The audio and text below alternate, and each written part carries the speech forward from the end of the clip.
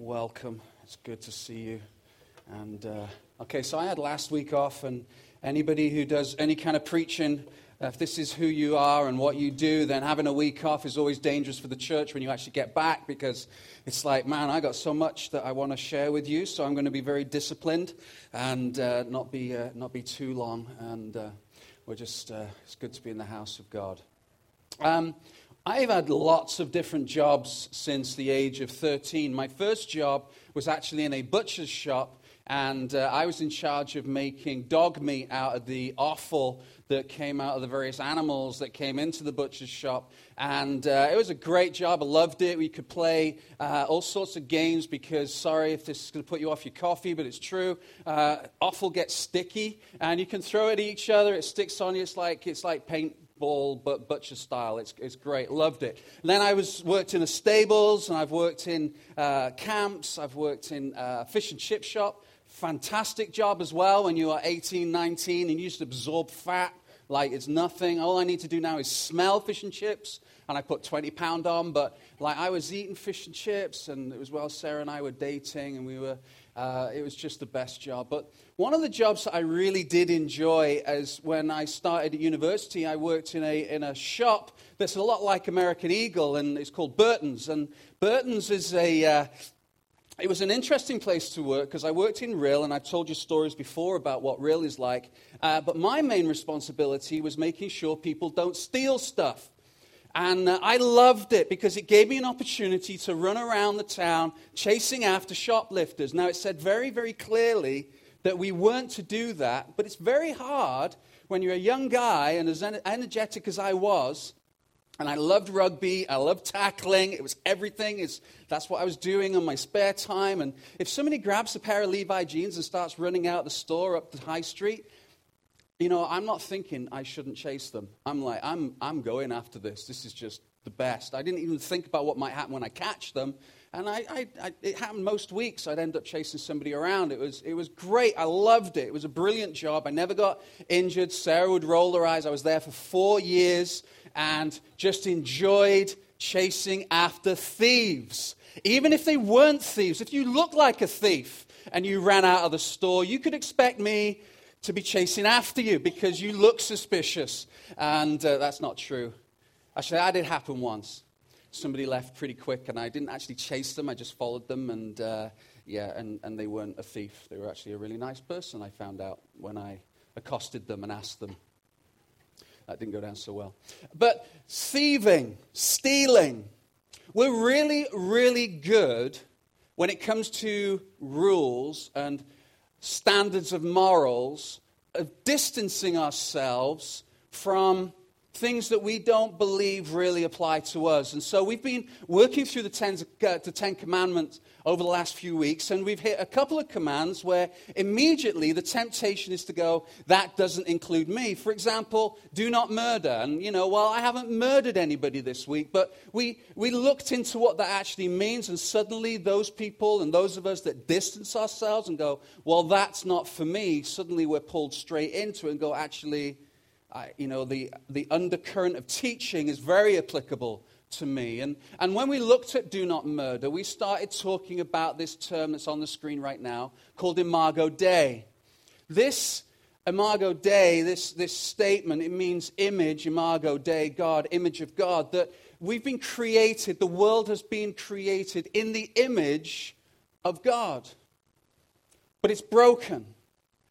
And we can see clues of the image of God everywhere we go. We can see it in creation. We can see it in the beauty of a newborn child. We can see it in the beauty of a human being, the fact that we all search for something, that we have clues. There's fingerprints of the Imago Dei on each of us. Even if we're a long way away from God, there is an aspect of the dignity and the sanctity of life upon every person.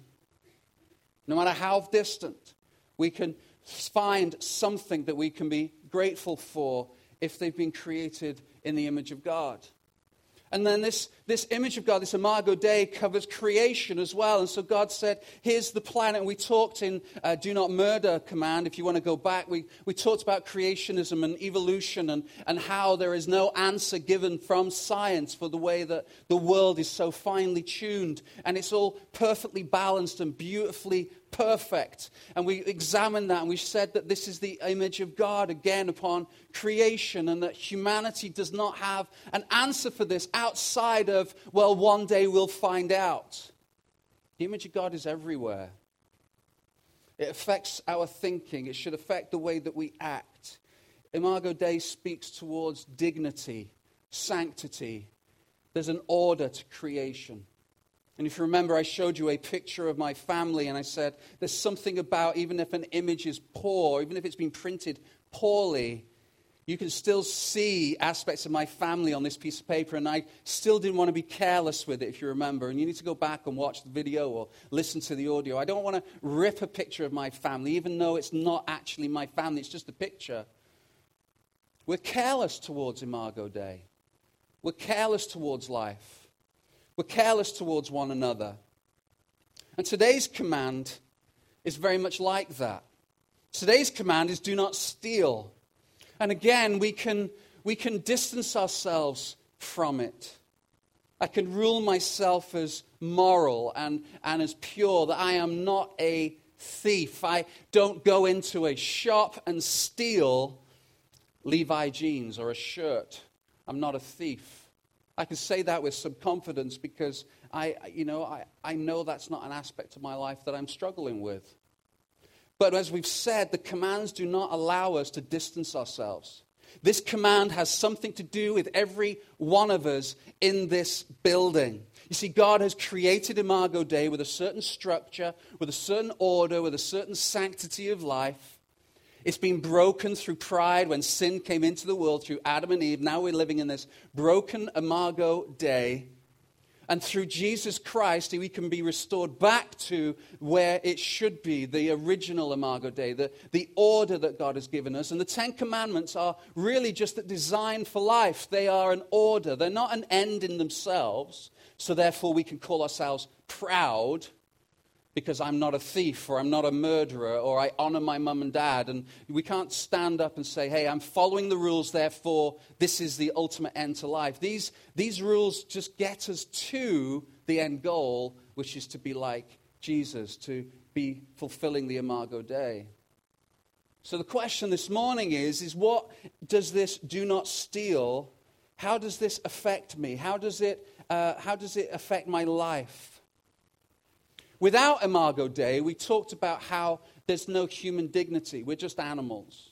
If you really, really want to truly believe the evolutionary idea of the origin of man. Now remember, I'm not pulling apart evolution and saying there is no such thing as evolution, because there is evolution in the world. There's adaptation and changes. What I'm talking about is animal mutation, the idea that we all started with this primordial soup and then we find ourselves as human beings. That if we really believe that, we don't believe that there's a God who creates, then we're just animals.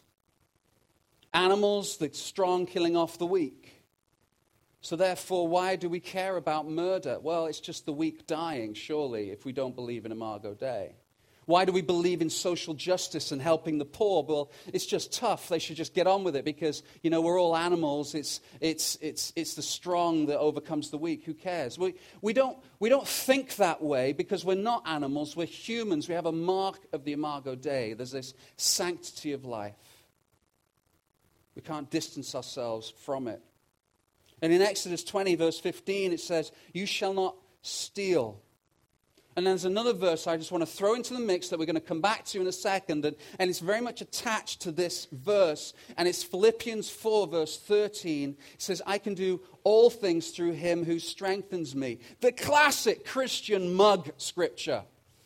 Right? You go to a Christian bookstore, you will find that scripture everywhere. I can do all things through Christ who strengthens me. Yes, that is me. That scripture is so quoted out of context, it's unbelievable. We're going to come to that scripture in a second, and it's actually connected to do not steal. So that's our journey. That's our journey that I'm going to take on this morning. How many of you have ever had anything stolen from you? Just raise your hands. Okay. How many of you, when you had something stolen from you, went, well, easy come, easy go?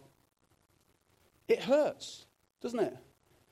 You know, we live in a society where theft is prevalent everywhere. We've got locks on our doors. We have security alarms on our houses, on our cars. We have passwords ad nauseum everywhere. I don't know about you, but I am just so tired of clicking that button on the website. Forgotten your password? And then in brackets, idiot. It doesn't actually say that, but that's how I feel. And there's only so many combinations you can do of your children's names and your pets' names with -1-Z, you know, and it's just mind-bogglingly complicated, this world we live in. But why do we do that? It's because we don't want people to come in and steal our information or steal our money. We've had somebody hack into our bank account when we first came into Canada and stole some money. And the bank said, well, it's impossible. And we went, it's not. The money was transferred from here to an account in Montreal. We don't live in Montreal. We're not that clever. We can't do both. And eventually they admitted, yes, somebody had taken, but you must have given your password to somebody. That was their answer. There's passwords and codes and PIN numbers. And how many of you actually do this when you're buying a coffee on your debit card? I don't anymore. I might as well just gather a crowd around. Come on, have a look. I might as well just declare my number, 8763. It's not that number before you write it all down. I'm not that daft.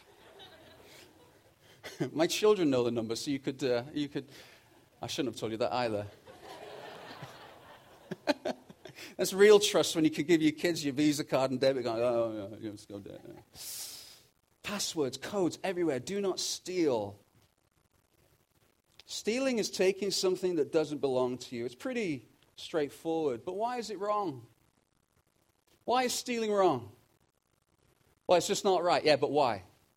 Well, it doesn't belong to them, it belongs to me. So why is that wrong that somebody shouldn't just take it off you? Have you ever thought about it? This is like the do not murder. Why is it wrong to murder? Well, it's just not right. Why? And you keep peeling back the layers on these commands, you come down to basically Imago Dei again. See, in the beginning, we were told by God as humans to care for and tend to the world. God gave us creation to look after. There's something inside human beings, inside every one of you, and inside us all from a very young age where there's this sense of mine. Right?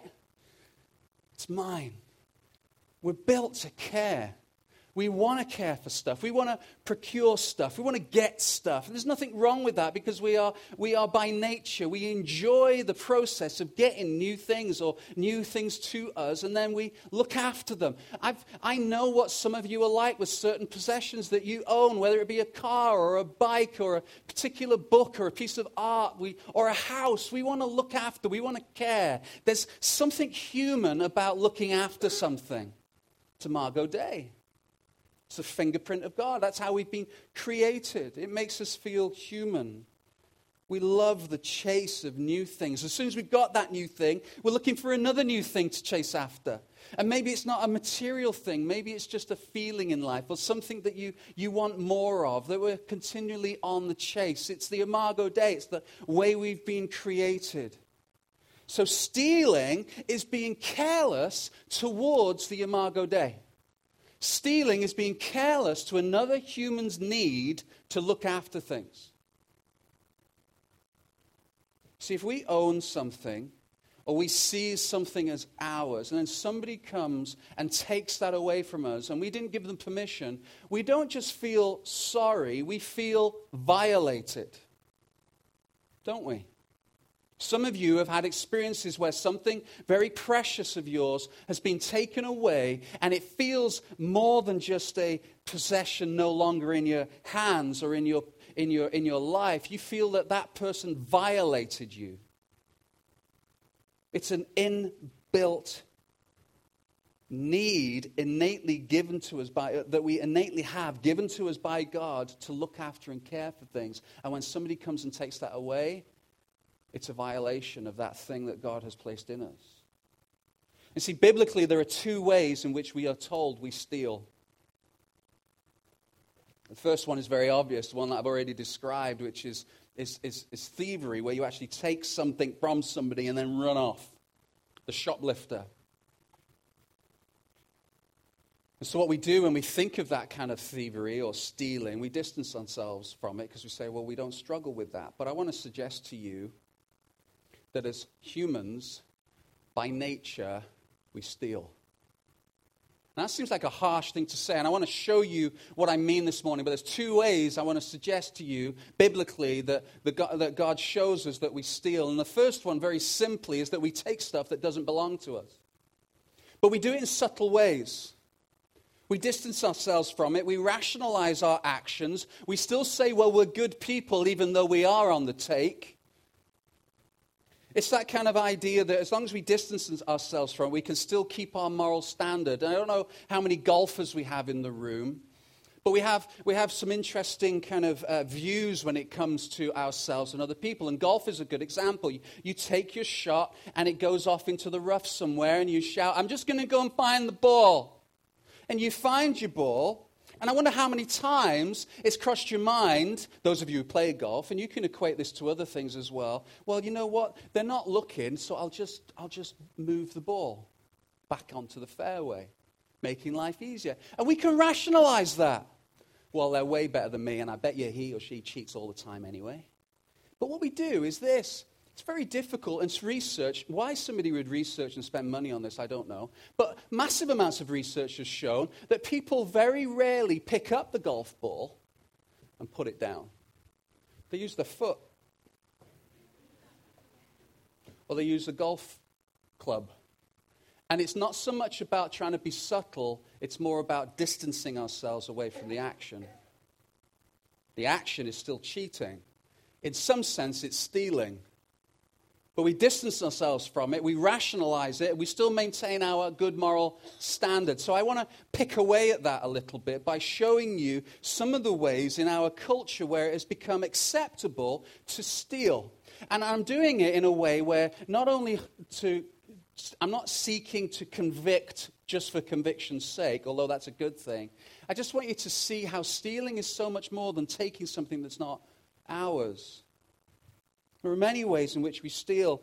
And those of you who own businesses, you will certainly resonate with some of this. One of the big ways is the way that employees steal from employers. Recent studies have shown, CNN reported on this, that 1 out of 3 businesses go out of business as a result of employee theft. Hayes International Consultants said that the average employee steals 5.5 times more than the average shoplifter. Some of you might be really itching to go, yes, amen, as that's happened to me, where an employee has stolen from an employer. What does that look like? Well, very simply, how do you steal from your employer? Not working to your full ability, for one. You're stealing time, or maybe you're on the internet when you should be doing your work. Social media is an absolute plague in workplaces. That's stealing from your employer. Socializing when you should be working, or doing your own personal business. Again, a study showed that the 2 most visited websites in workplaces, number 1, you're going to be able to guess this is what? Facebook. Number 2, LinkedIn. Employees looking for other jobs while they're at work. It's theft. It's stealing. No, Glenn, it's not. Okay, are you just flicking the golf ball right now when you think that? Just distancing myself away from it? Because if somebody steals from us, it's wrong. When we steal from someone else, but there's a reason. You don't understand. It's convicting. Another way that employees steal from employers is they just help themselves. Like, maybe it's just photocopying, paper, little things. We rationalize it and go, but it's only a piece of paper. And this is a multi-million-dollar company. They're not going to miss it. That's not the point. We're rationalizing the same behavior, which is theft. Accidentally, on purpose, miscalculating expense forms. Data manipulation. Fake company invoices. I've known people setting up their own fake company and then invoicing a business that they're employed by and pocketing the cash. It's unbelievable the amount of ways in our culture where stealing actually happens, and it affects every one of us. Can I say, if you have a job, somebody before you went ahead of you and was a perfect, I believe, employee, and his name was Jesus. Jesus had a job for 30 years, and I would argue for 3 more years after that, a much harder job, but a regular swinging a hammer construction worker job. I'm going to guess that Jesus was not kicking back, reading in the corner when his dad was doing the construction work, and he was just kind of skipping out and doing his own thing, or stealing nails, or taking hammers, or whatever it might be. He worked hard. How do I know that? Because it's part of the Imago Dei. It's built into us to actually be respectful towards other people, even in our workplace. As Christians, we should be the hardest working, most moral, full of integrity, honest people that anyone should be able to employ. We should not be moaning or complaining. We should be doing our very, very best, so that when you actually do perhaps express that you are a Christian, people don't step back in horror and go, "What? No. Because I just saw you steal a photocopier." No, it's not as big as that. It's can you stand by your word? Then we have employers stealing from employees. There are so many numerous ways that an employer or a business owner can actually steal from their employees. For the employee's rights, the employee's life, the employee's time, their pay, always trying to undercut and overwork. As employers, as business owners, we should be going out of our way to treat our people with respect and dignity that reflects the Imago Dei that is imprinted in them by God. You see how stealing, again, comes back to sanctity and dignity of life. It's treating your employees in such a way that your employee turnover is minimal compared to industry standards. They don't want to go anywhere else because your place is the best place for them to work. That's you showing them Jesus Christ. The way businesses run their businesses, the bribes, the bid rigging, the kickbacks, the little, as we say in Britain, the bit of how's your father, nudge, nudge, wink, wink, get it done. It's wrong. It's stealing. It's inappropriate. It's unbiblical. It's not godly. And as Christians, we should be striving to follow through with this command in such a way that we're not trying to use other people to leverage their skill to find our gain. So whether if you are working for someone or you're trying to add value, because employment is very simple. Somebody pays you because you are adding value to what they are trying to do. Your customer or client is paying you because you are adding value in some way to their life. Let's make it our goal as Christians to add the ultimate value to their life by our hard work and showing them the love of Christ as we do it and by how we do it. Do not steal. See, now suddenly we're not just kicking the ball and distancing ourselves from this command. We're pulled right in. This has to do with every one of us. It's the little things in life. I could spend a lot of time talking about downloading stuff from the internet. Everybody's doing it, Glenn. Doesn't make it right. Stealing. Yeah, but Glenn, if you don't cheat, you only cheat yourself, right? I've said that when we play cards. That's kind of my tagline when we play cards. But in life, that's wrong. Kids, those of you, my kids in the room, please don't remind me that I've preached this. But the mentality of taking that which isn't yours to leverage a gain for yourself. It's one thing cheating in cards with your kids. For fun, don't judge. Man, I'm in trouble. You know what? I'm going to stop. But cheating in life in order for you to get personal gain, for you to actually seek ways that you can build yourself up on the back of somebody else, do not steal. Do not steal. It's theft and it's wrong. And interestingly, it empties you of life. The more you steal, the more it seems to change you and empty you. And not only are you violating somebody else and emptying them of life, it seems to affect and change you. And it creates guilt. And after a while, this guilt gets pressed down and we tend to steal more and more. And human nature, it never decreases, it increases. So let's seek personal integrity in the way that we do life. Let's seek workplace integrity.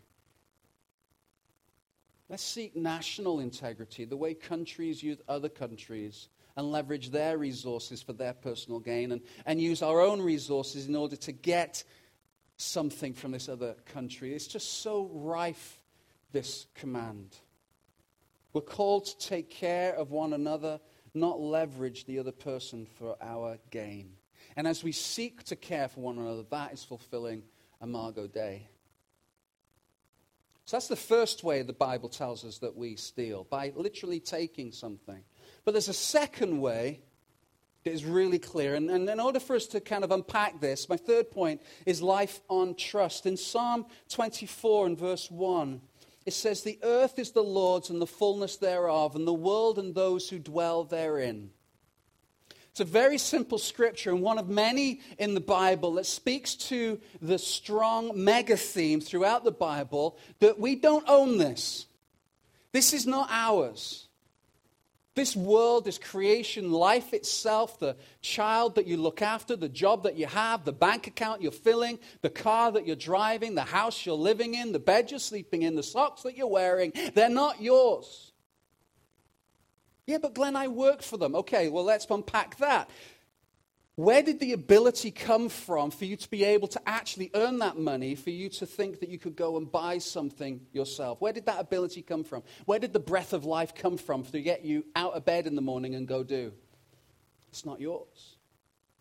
Now, that might on the outset seem like a very harsh, restrictive outlook, but I want to show you that if we can actually grab that life is not ours, that everything is the Lord's, that the whole creation is His, then it's incredibly freeing. It's very, very freeing. We are trustees, not owners. God has given us to steward creation. God has given us our children, and we are trustees. They are His kids. He loves them more than you love your children. Your wife, your husband, your job, everything is His. You are trustees of that. We're stewards of that. And that's why we want to work hard at it, because we're not owners. We were put here to take care of the earth so that it might flourish. Everything we touch should flourish in some way. It should be improved in some way. It should be looked after in some way, cared for. That even a conversation with somebody that you don't know in a coffee shop, they should leave feeling better because they've had that conversation with you.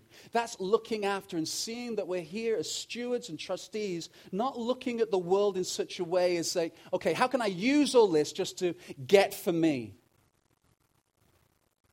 Everything is His. There's a scripture that Colleen is not aware of this, but this has been on my mind a lot. And then Colleen last Sunday sent me this scripture just as an encouragement. So I know that God is speaking to me through this. And it's Isaiah 55 and verse 1 through to 2. And it says, "Come, everyone who thirsts, come to the waters. He who has no money, come buy, eat. Come buy wine and milk without money and without price." Here's what God is saying. If you're thirsty, if you're in need, come to me and I will give you that which you have not bought. Notice it says, come buy and eat. Buy with what? You see, we don't bring anything to the table. Everything is presented to us, and God says, come and enjoy it. Be part of it. Be part of the plan. Enjoy that which isn't yours. Come and enjoy it. Now, if you're going to a banquet or you're going to something and somebody gives you something and it's a precious thing, then you're very aware, you're very grateful, and you hold it attentively and you go, man, I can't believe that this is mine. You don't immediately go, yes, quite right too. You hold it with a sense of gratefulness and thankfulness and joy that this is unreal. That knowing who I am, yet God decides in His wisdom to say, come, Glenn, I'll give you what you need. But it's not yours. We get invited to enjoy without having paid any price or for owning it. You see, in the beginning, we were placed as stewards over creation, and then pride took over, and we thought, hey, this is mine. I can rule this myself. I can take over this myself. And that's basically what Adam and Eve were doing. They wanted to be their own rulers. And as a result, sin came into the world, and we were separated from God. And now we have a debt, because we are using this world in such a way that it was never meant to be used. We treat the creation in a way that it was never meant to be treated. We treat one another in a way that God never meant for it to happen, because we're breaking the Imago Dei. So we're building up this debt. Let me give you an illustration of what I mean by this. Imagine you visit a stately home, one of these beautiful, ornate 16th century. Think Downton Abbey, for those of you who watched that. Beautiful, stately home. Everything in it is antique, and it's just gorgeous and wonderful. And the owner of the home says to you, okay, this home, you can live in it. I will give you food. I will look after you. You will be warm. This will be your home. Here's what I ask of you, though. I want you to look after it. I want you to make sure that everything is clean and tidy and in place, that the gardens are well looked after. But it's your home. Now, in some sense, after a while, and quite understandably, you would start feeling like it's yours, but at the same time always aware that it's not. Does that make sense? It starts feeling like you've got some ownership over it because you feel responsible for it, but it's never in any sense yours.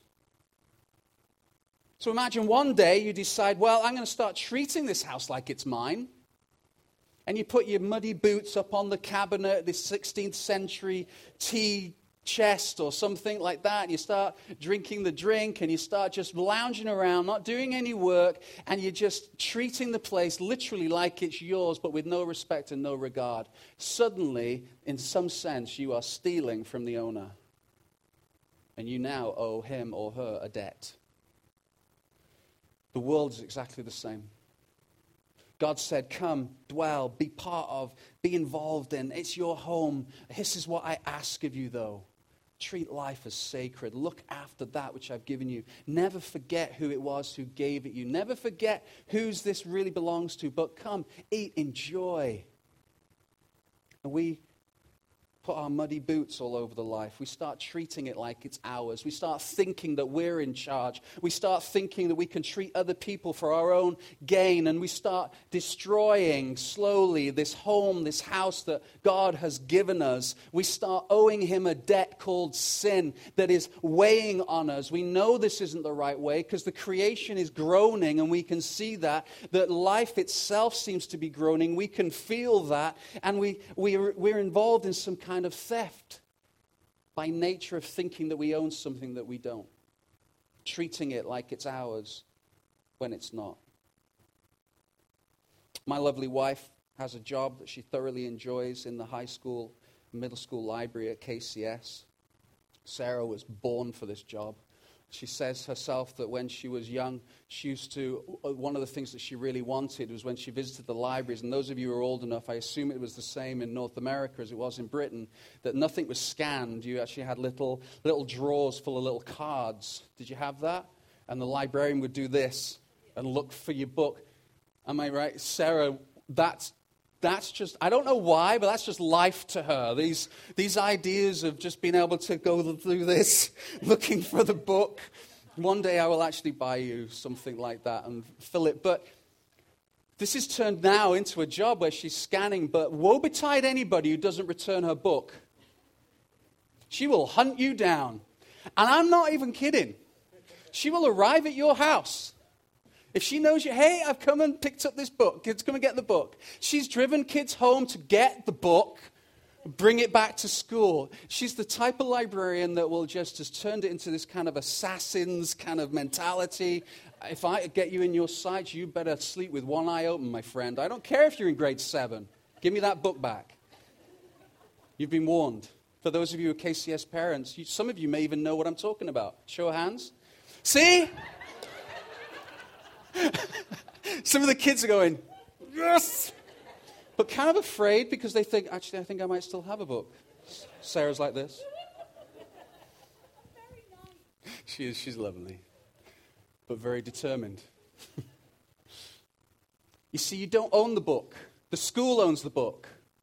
Sarah has been called to steward that, but you don't own the book. We don't own a book that we get from the library. We are trustees of that book, and so there's a debt to be paid if we don't treat that book right. If we don't return it, if we don't recognize who actually owns it, there's a debt to pay. And we built up this debt.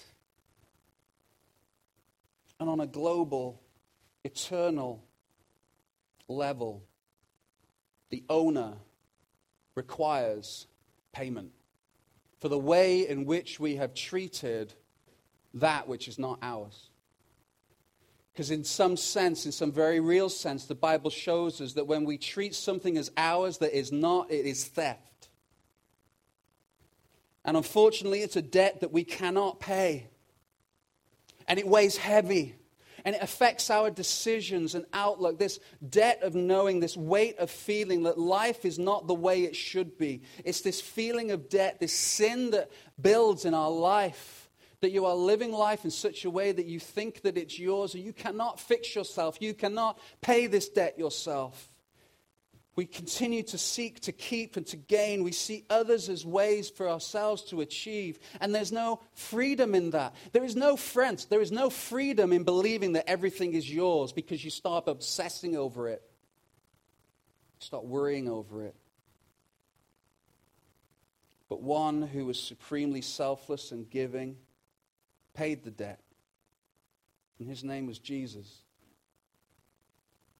And then he said, all those who believe, your debt will be wiped clean. I paid it for you on the cross. So now you can live free. You can live in such a way where you can see life as a gift. You can see life as something that you don't own, not something that you should leverage, not something that you are seeking to fix. It's now all pointed and turned to Jesus, to God, that we're living as trustees, that we can live with an open hand on everything that has been given to us, from the smallest to the largest, to the most precious, to the thing that doesn't mean really much to anybody but you. All of that is to point to Jesus, to make much of Jesus, and you can live with an open hand. So fulfilling this commandment is living in a way that says, do not steal, because it's not yours to steal. It's not yours to keep hold. You can hold it with an open hand. So look at your business. It's not yours. Look at your wealth. It's not yours. Look at your children. They're not yours. Your trustees, your stewards, to use that which has been given you to make much of Jesus. And it is freeing. It's freeing. See, in Ephesians 4 and verse 28, it says, let the thief no longer steal, but rather let him labor, doing honest work with his own hands, so that he may have something to share with anyone in need. Paul tells us here that the opposite of stealing is generosity. He's saying if you want to stop being a thief, it's not that you just stop stealing stuff. If you want to not be a thief, live generously. Live in such a way where you just continue to give. That's the opposite to stealing, where we become generous. So there are two ways that we can live. We can either keep, we can take. This is mine. This is not yours, and I'm going to use you to get more of it. Or, it's just two ways. You live in such a way where it's not mine, and I'm going to live generously, because it's not mine to keep. Freedom is found here. Because if you can live life like that, that's freedom. Philippians 4, verse 13. The coffee mug scripture. I can do all things through him who strengthens me. Let me help you. Please, please, please do not use this scripture in the context of, I can do everything because of Jesus. That's not what it means. It's not what it says. The context of this is generosity. Paul is talking to a church that has been generous financially towards a given need. And he's saying, because of your generosity, you can live life in such a way where I can do all things through him who strengthens me. It's the Paul's statement of, I have learned to be content in everything, and whether I have much or whether I have little, I can do all things. Life does not restrict me because I am free. It's linked to generosity. It's linked to seeing life in a way where we are seeing it as God's, not our own. Once we get there, we can hold life lightly. We see ourselves as part of a larger story. We treat one another with dignity. We do not dehumanize by stealing or seeking gain at somebody else's expense. We treat one another like they are sacred in the eyes of God. That there's Imago Dei, there's a sanctity of life. We can live generously. So how? Let me pull this up to finish. How do we live like this? In Acts 2:42, there's this beautiful picture of a church that is living this out, that they can do all things because Jesus is the one who's supplying their needs, because they are living generously. It says, to whomever had need, they would sell their possessions and give it away. There was this harmony and beauty about life. They were fulfilling the Imago Dei in a very real sense. So how do you get to that place where you see life as a gift? How do we treat one another with dignity and love, even those ones that are crying out not to be? How do we not take or just keep for our own personal gain? How do we live with this sense of freedom? I believe part of the answer, and a very real part of the answer, is what Acts 2:42 and that church experienced. They lived, and this statement has been resonating in my mind and my spirit for a couple of weeks now. They lived with a very real, present reality of God in their life. They sensed that God was a very real presence in their life. There is present reality of God through Jesus Christ.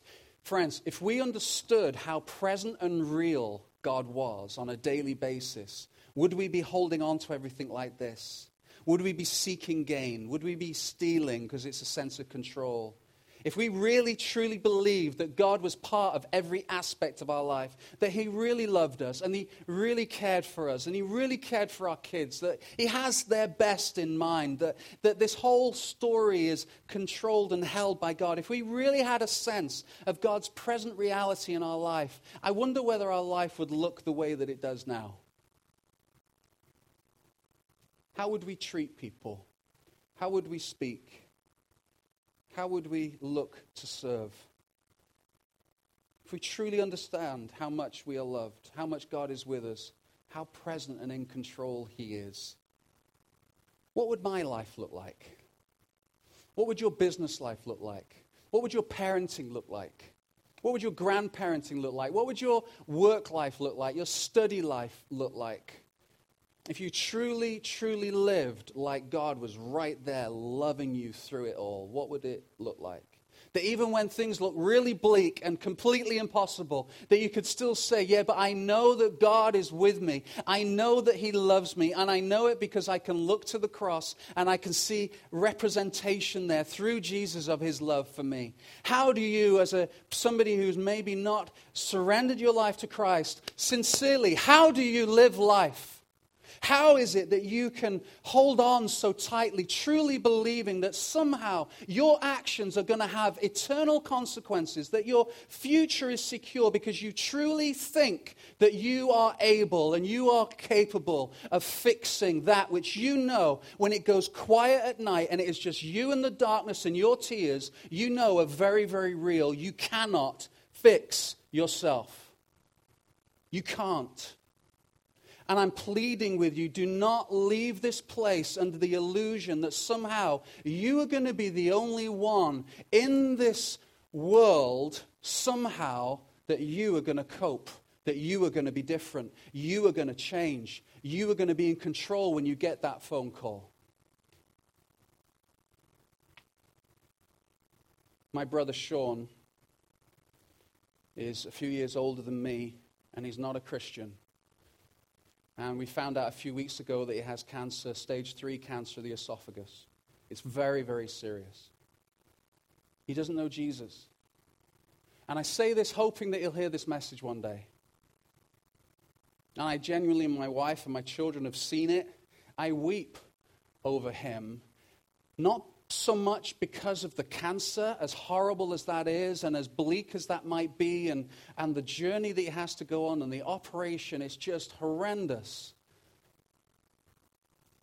It is not, you understand what I mean? This is not a good cancer to get, is what I'm saying. No cancer is good, but you get what I mean. Do you know what I weep over? Sean, how do you do it?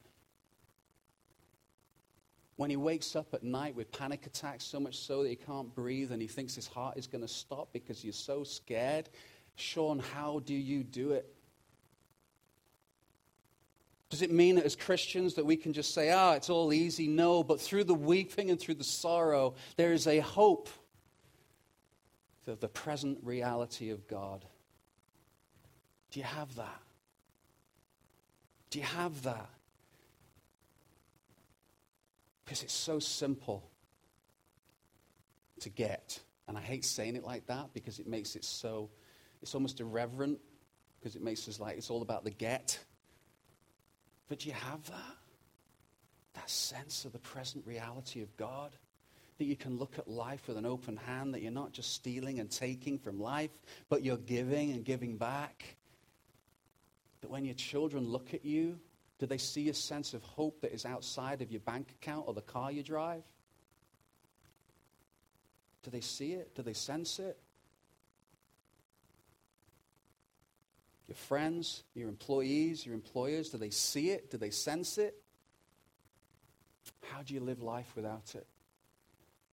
I know the answer to the question that I'm asking you is you can't truly live life without it. I pray for my brother Sean. I love him.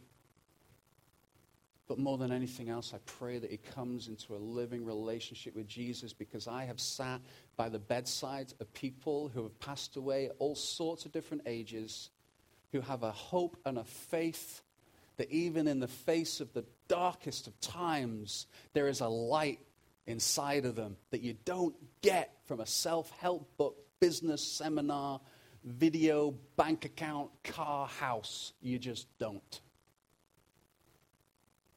And I know that's very real for some in the room, and I think about Wendy's dad, and it's beautiful. Do you have that present sense of God's reality? So how do you get that? Well, here's how I believe. If you are even slightly being convicted right now at this moment, that there's a slight tug on your heart, on your spirit, that what I'm saying might be true, that you believe in some way that, you know what, maybe I am stealing, maybe I am looking at life in such a way that it's all about me. Here's what the Bible says, that the power of the gospel is God's, that's the Holy Spirit. That's the Holy Spirit. It says he's kind of wooing you into the kingdom. So what we do is we come in recognition of who we are and who we are not before God. And we say, God, forgive me for believing that I can do this. Forgive me for the sin, for the debt that I owe. And we look to Jesus and we see that as Jesus Christ died on the cross, all that debt, all that sin, all that shame died with him. All the thievery dies with him. And the Bible says that his life is ours to live. And then we live under the shadow of the cross, generously giving. And the Bible says that that happens in an instant. This is the most serious thing I can tell you. I tell my kids the two most important decisions you're going to make in life are the decision towards Christ and who you're going to marry. Where do you stand when you look down into eternity? Don't steal. Do not steal. Let me pray.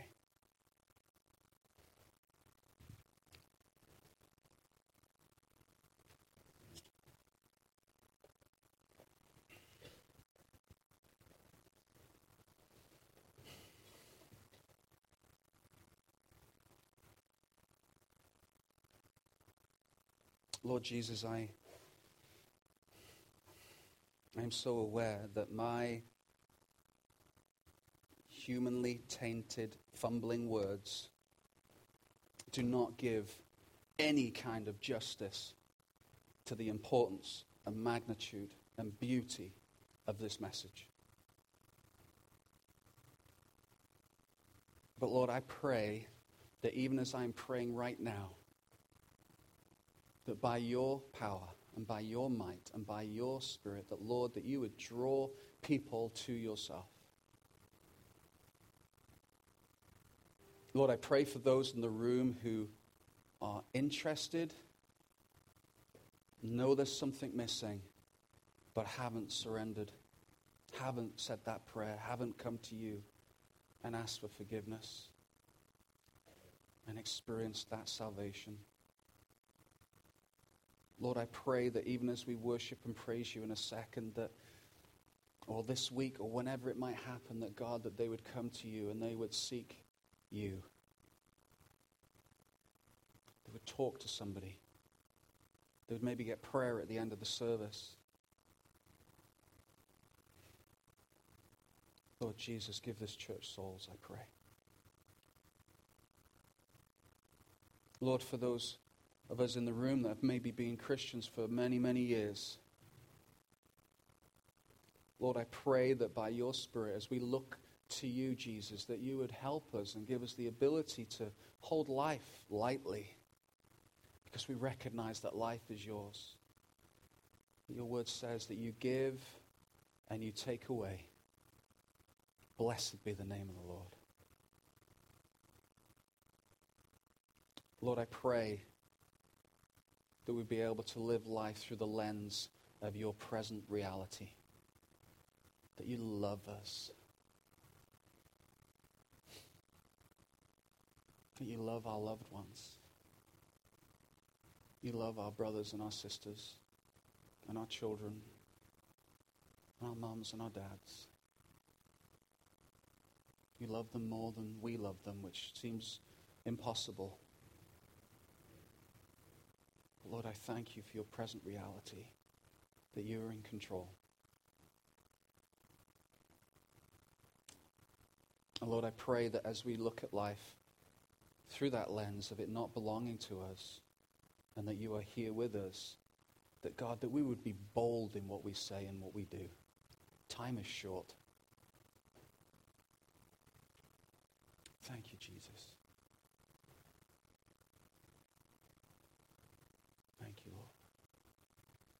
I'm going to ask the band, just as we keep our eyes closed, just to maybe play quietly, and maybe we can just